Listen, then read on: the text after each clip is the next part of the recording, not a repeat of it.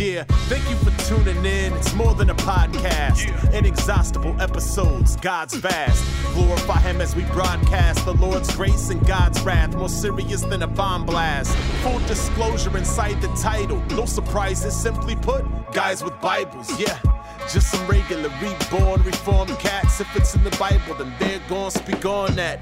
Cause the scripture is the final word. Okay. Competing ideas, quite absurd. Of this you can be quite assured. Yeah. We were lost in the darkness of night, immersed in sin. But then the light emerged. It was the Son of God, divine Christ, that shines light. The word in Genesis that assigned life and hindsight. And was revealed through the prophets and apostles. We magnify and expound on the power of the gospel. Yeah. You are listening to Guys with Bibles, studying scripture, discussing doctrine, glorifying God, with your hosts, Sean, Scott, and Lee.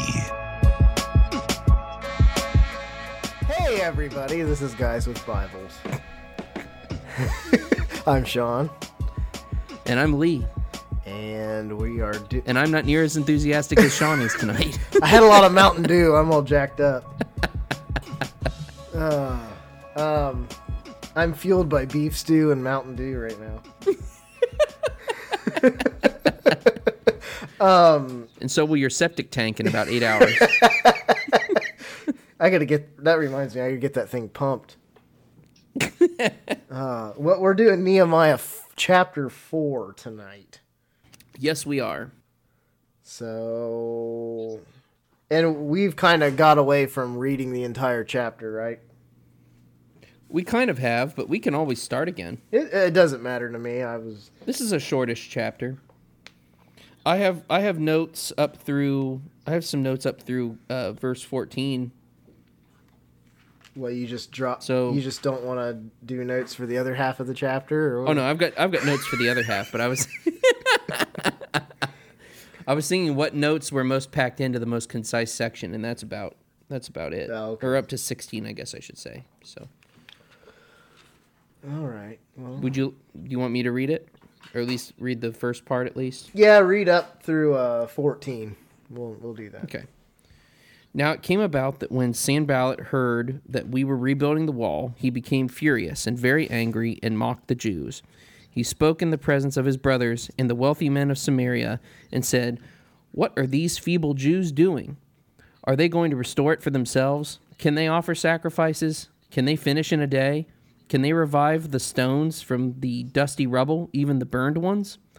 Now Tobiah the Ammonite was near him, and he said, "Even what they are building, if a fox should jump on it, he would break their stone wall down.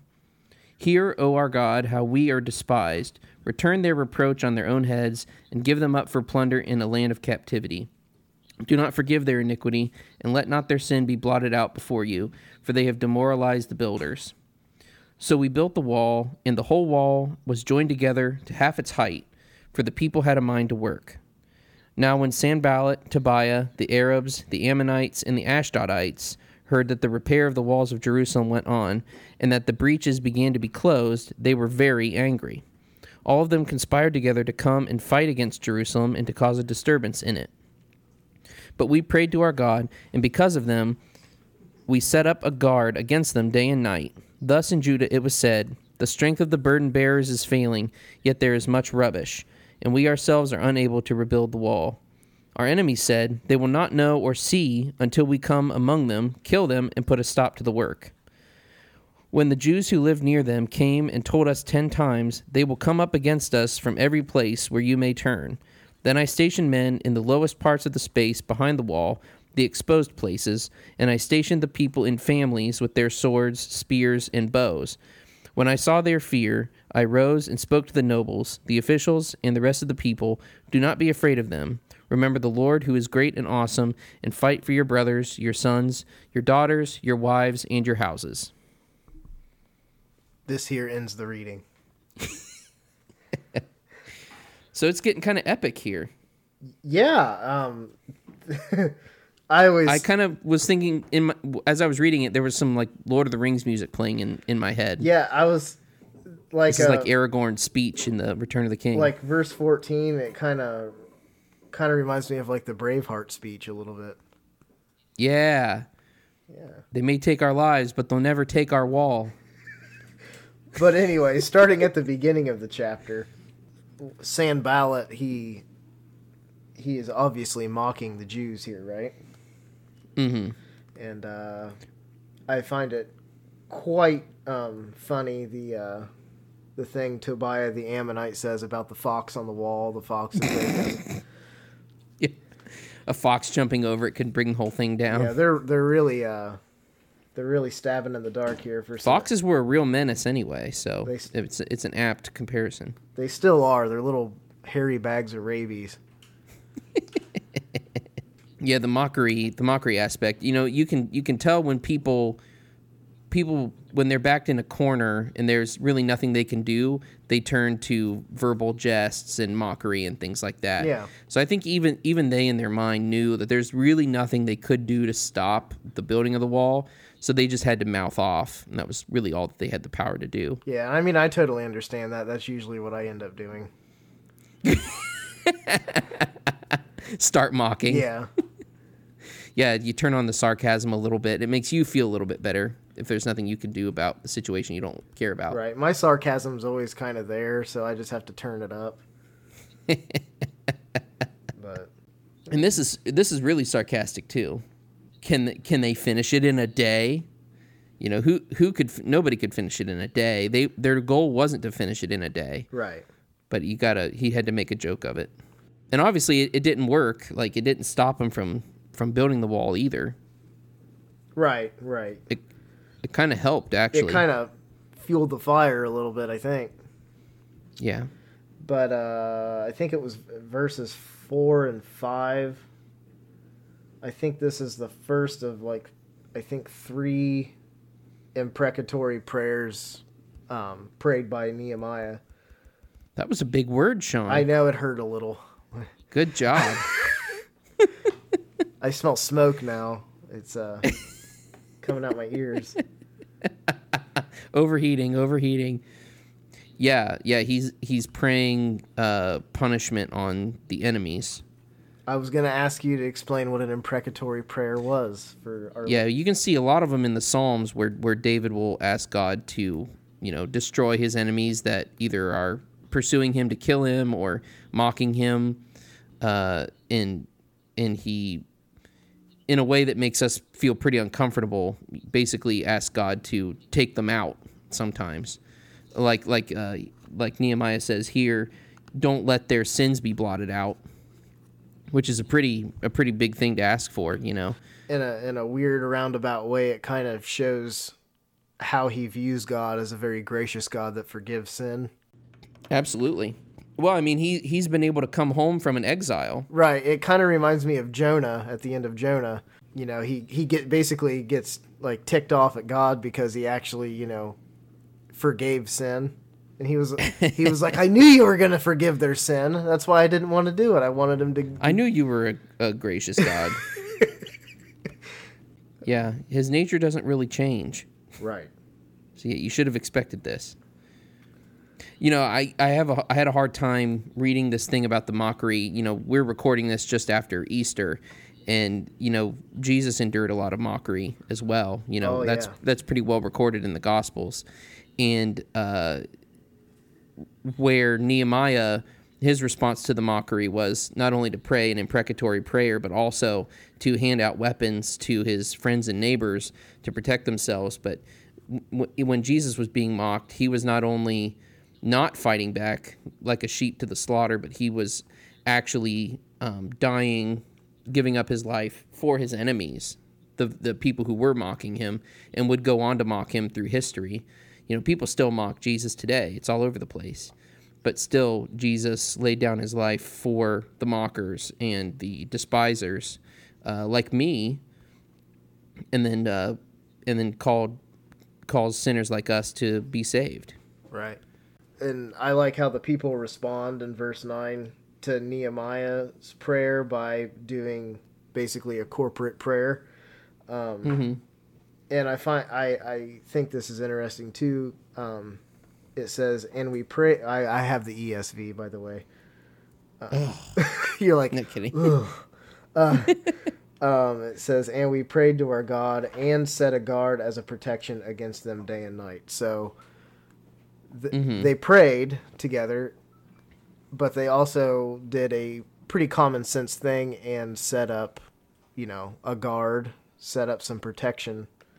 Yeah, I'm glad you mentioned that, because the way a lot of people talk now is some people would say that if you are taking up self-defense, that you don't trust God, because if you really believed in God and trusted in God, then you would allow him to take care of you in his own time.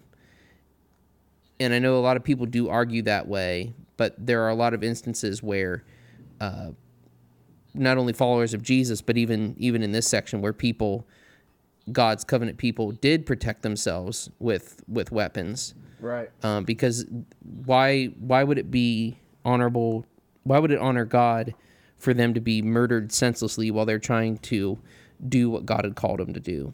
Right. And this always... It's not like a martyrdom here. This is merely a political thing. Yeah. So why should God's people be slaughtered for political reasons and not protect themselves while they do God's work? This always comes back nowadays. Here in Ohio, if you do a little training course, you can get your carry and conceal license. And many Christians, many law-abiding citizens have that. In fact, you have to be a law-abiding citizen because you go through several background checks. Right. But a lot of people say that that's wrong to do if you're a Christian. And always my retaliation to that is, if that's wrong, and God forbid we get in a situation where I would have to defend myself, or even my kids, especially my kids, is that loving my neighbor by just letting my kids get slaughtered in front of me, or should I do something, to maybe dissolve that situation? Right, because the same guy who could hurt you and your kids today could come for your neighbor tomorrow. Right. In fact, probably will. And that's not, as a father, your job is to, protect your kids and protect your family and raise them and nurture them in the Word, and you can't do that if... And protect their lives. Yes. They are under your charge, after all. Yes. I know it's kind of sticky when you get to matters of conscience like this, where there's no one particular passage in the Bible that says you must protect yourself or you must not protect yourself. It's not like the 11th commandment or something like that. So it's, you, in one sense, you have to be sensitive to some people. Some people don't like guns or don't like violence or are extremely opposed to being involved in an altercation of some kind. That doesn't necessarily make it a sin, but if your conscience says that you are not permitted to do something like that, to get a concealed carry permit or something like that, then you shouldn't do it. Absolutely. Right. Don't go against conscience, but it also shouldn't be a hard and fast rule that nobody should be allowed to. We have Christian liberty for a reason. We just shouldn't parade around, Don't go flashing your gun at people. Yeah. Oh, I'm free. I've got a gun and I'm a believer. Yeah. That's not a good thing. Yeah, don't walk down the street have, shooting it in the air, yelling America. Yeah. You have to follow your conscience.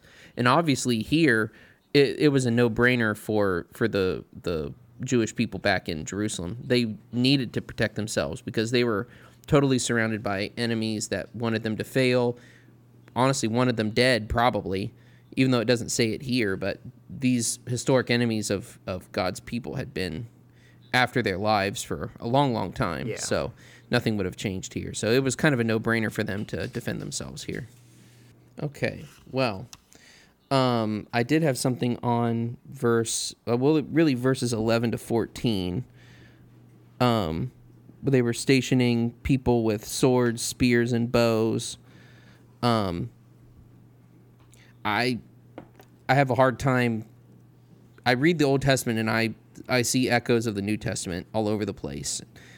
Sometimes that's good, sometimes that's bad, because sometimes the Old Testament needs to be the Old Testament, and the New Testament needs to be the New Testament. Yeah. But I when I was thinking about this chapter, I kept coming back to comparing the armor and the weapons they have here with the armor of God listed in Ephesians 6.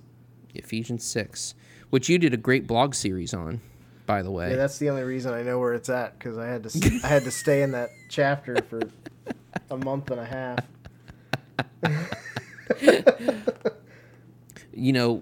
God has equipped his covenant people with not only weapons here in this section, but we most importantly have the most important weapons and in defense, which is spiritual. We have the Word of God, we have the shield of faith, with the sword of the Spirit, helmet of salvation.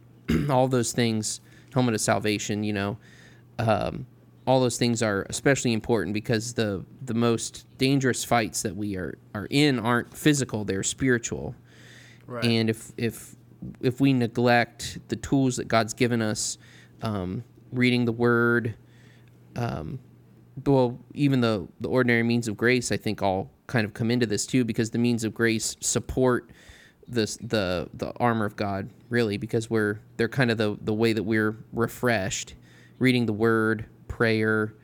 A lot of these things happen at church, but the church ordinances of baptism and the Lord's Supper, all these things and more help us to bolster our own resolve and keep our weapons and defenses up.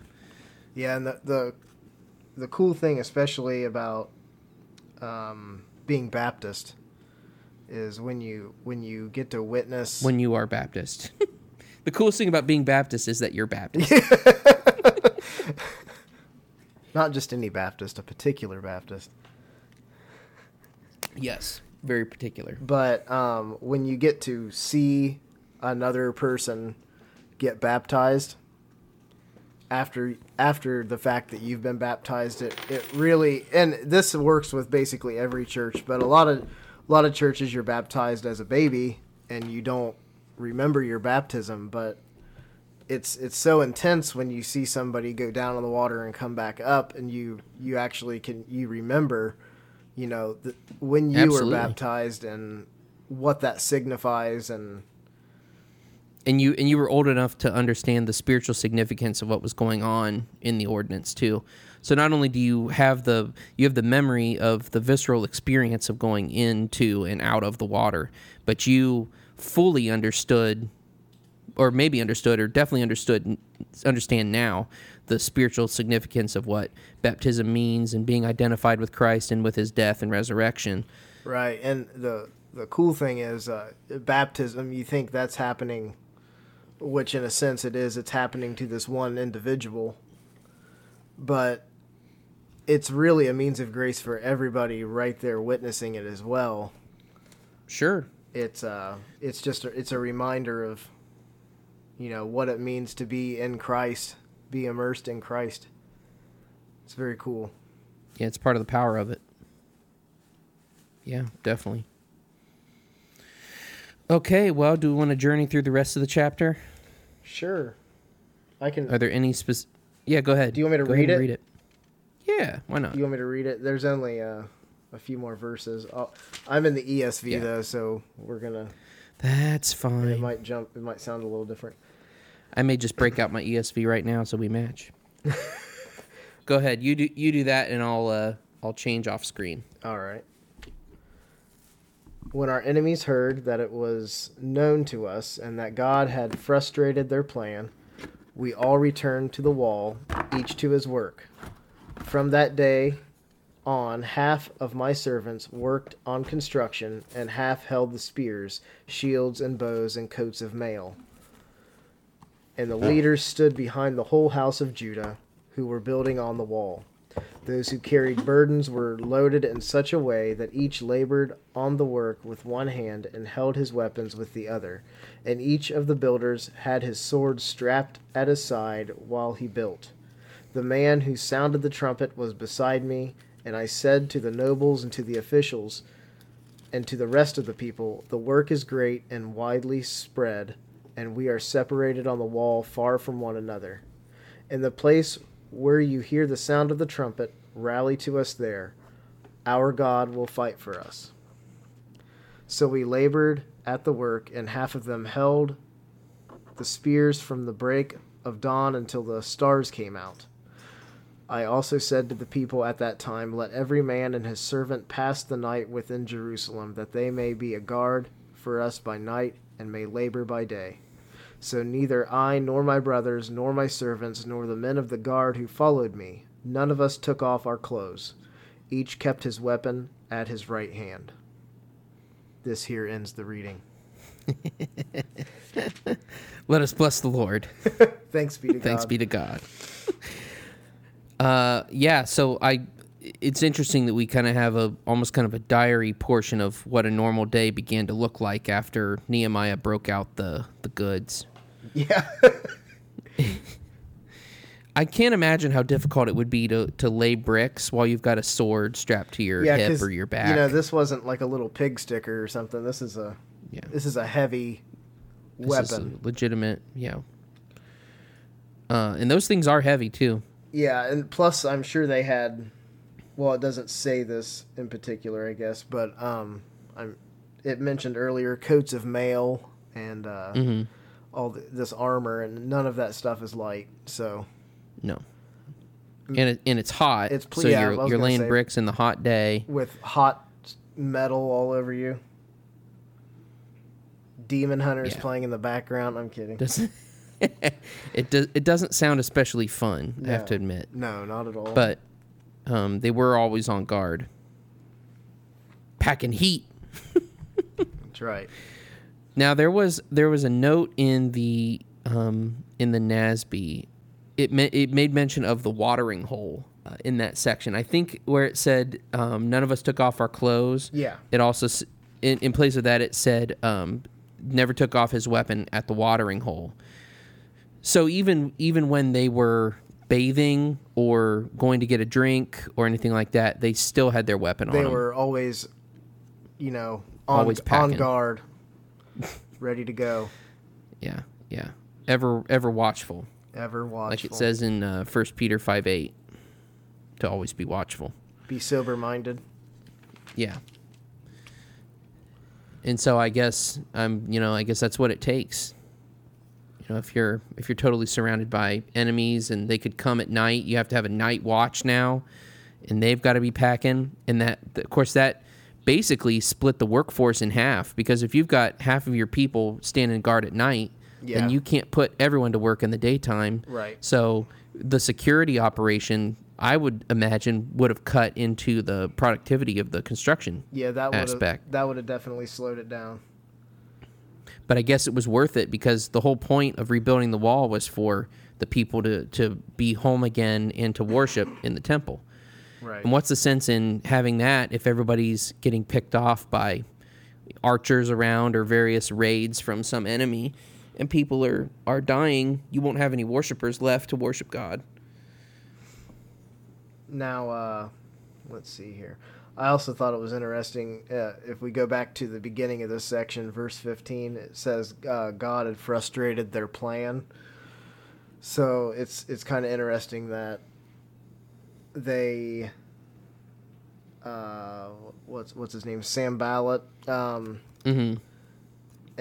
that little weasel and his little cohort there are attempting to frustrate the plan of building the wall, essentially trying to stop it from happening. God, in turn... Has anyone ever been able to stop God's plan before? Nah, I don't think so. No. But good luck trying. But yeah, God basically kind of turns that around on them and frustrates their plan, and the wall continues to be built. It's too bad he couldn't have given them a verbal smackdown like in Job. That would have been kind of entertaining. Those last chapters of Job, like... Shoot. Oh, man. I laugh, but because it's not me, but if it were me, it would be terrible. Oh, yeah. Yeah, I would never want to have to hear those things from God. And then Job just, sits there with his mouth open. He can't really say anything. Yeah. So Yeah, he finally stops talking. Yeah, he finally stops complaining about everything.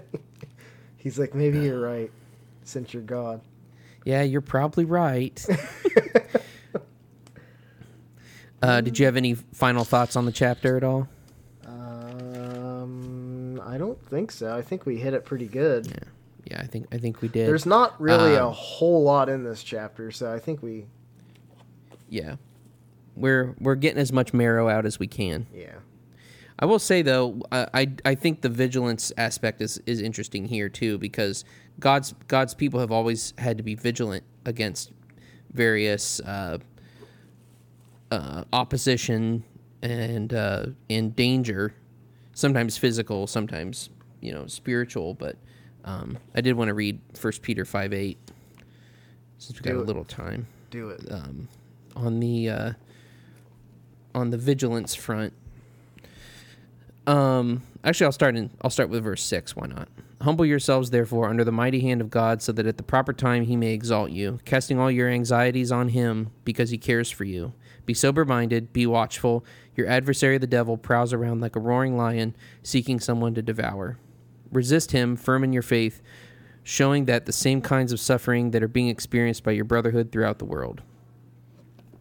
So, in a similar way, they had an enemy that was kind of prowling at the gates, looking for someone to take out.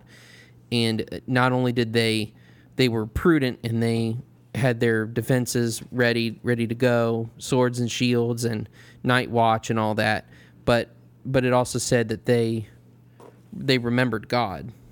Right. That's verse 14.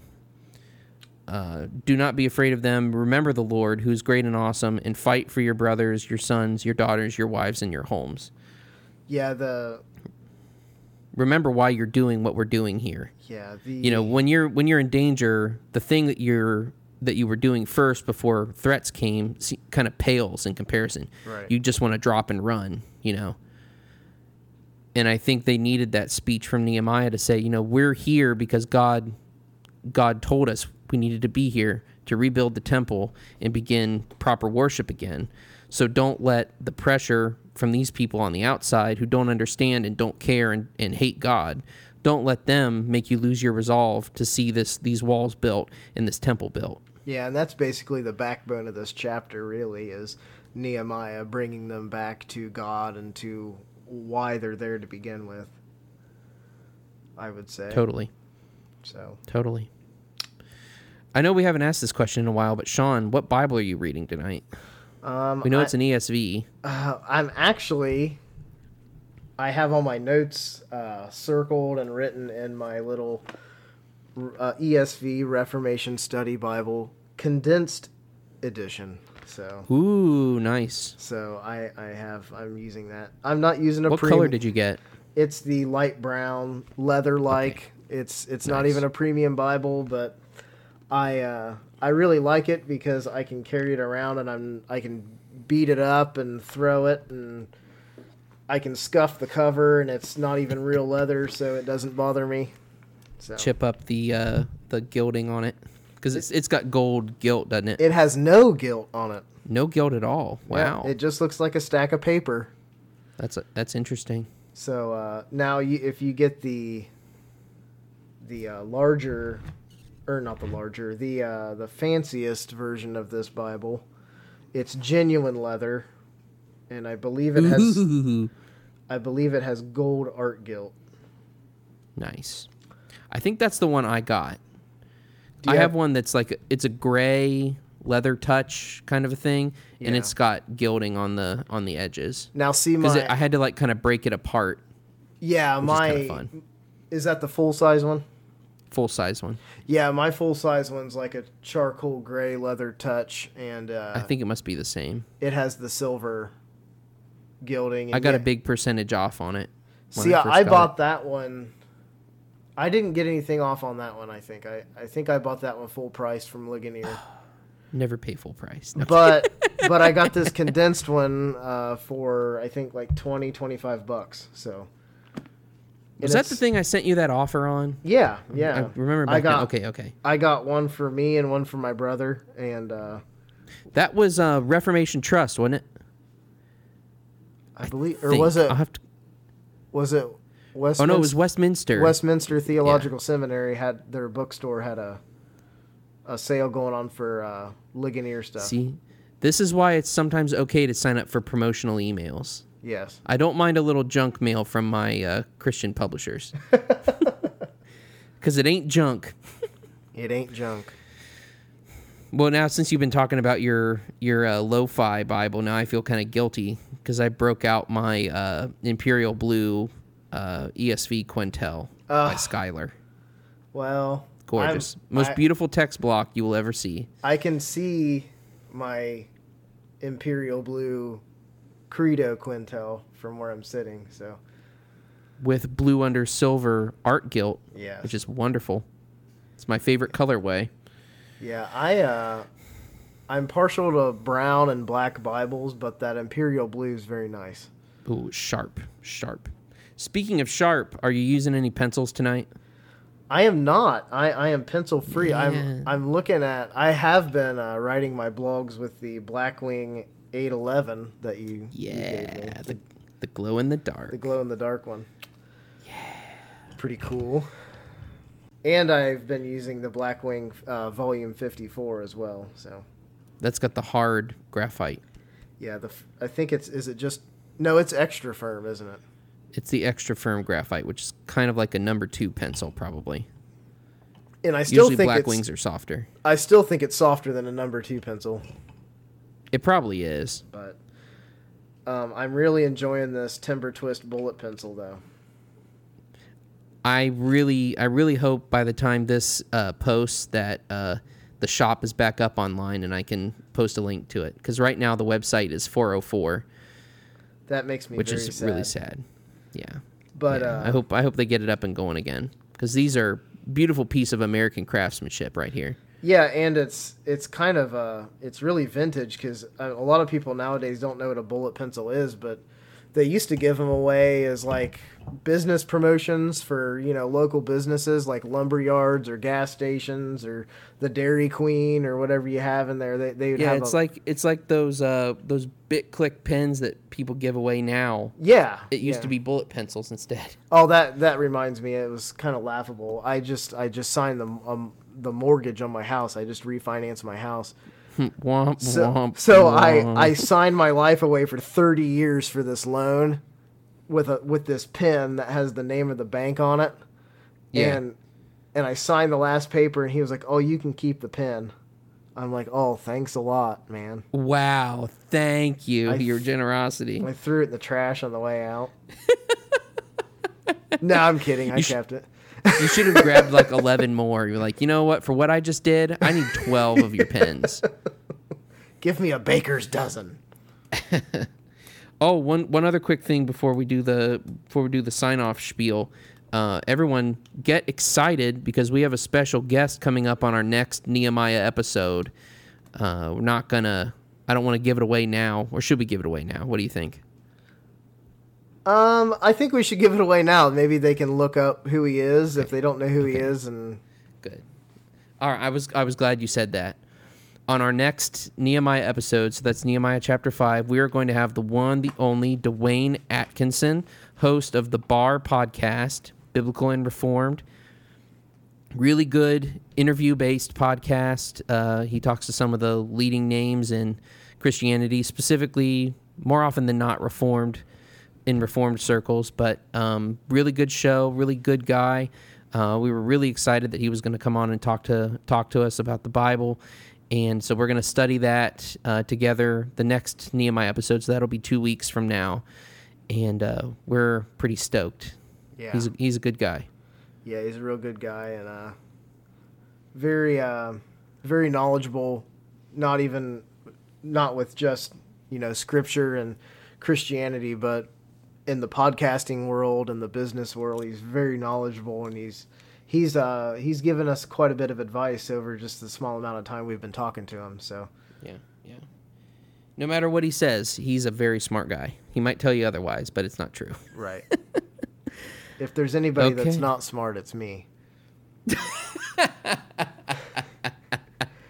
I don't know, with a mustache like yours, there's got to be some intelligence in that noggin. I used all the energy from my brain to grow the mustache, so You gotta wait for like for it to refill again. yeah, I used my free will to grow the mustache.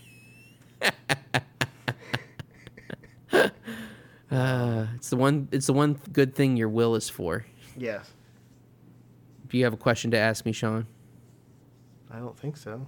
Oh, Well- you can ask me. That's fine. No, you have to do it every time. I feel bad for you. All right. Well, where can they find us, Lee? I'm glad you asked.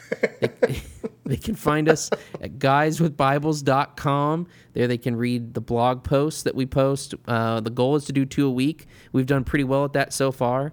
Now that I've said that, it's probably going to get all messed up, but them's are the breaks. Then you can also listen to the audio of the podcast on the podcast page on the website if you're not into subscribing to podcasts. And if you are, we are on iTunes, Google Play, SoundCloud, Pocket Casts, any podcatcher of your choosing. Just search Guys with Bibles. We're the guys with the white background and the blue book. And it'll say Guys with Bibles, obviously. Aside from that, you must go to Facebook. You must search Guys with Bibles. You must click join, and then we will let you in. Have some discussion, which is always fun. We're trying to make that happen more and more. Also, follow us on Twitter at Guys with Bibles. Same handle on Instagram. And I think that's about it at this point.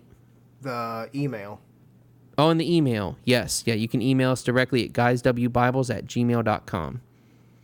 Also, if you really want to, if you're a podcast subscriber person, head on over to the podcast page on iTunes or Google Play or wherever and leave us a review, preferably 5 stars, but we won't make you lie before God if you really don't like what we're doing. Yeah, if you don't like what we're doing, just don't give us a rating. Or just don't, yeah. Yeah. That's an option too. The least said, the better mended. As my grandma always said. If you don't have anything nice to say, don't say anything at all. If I had a nickel for every time I heard that.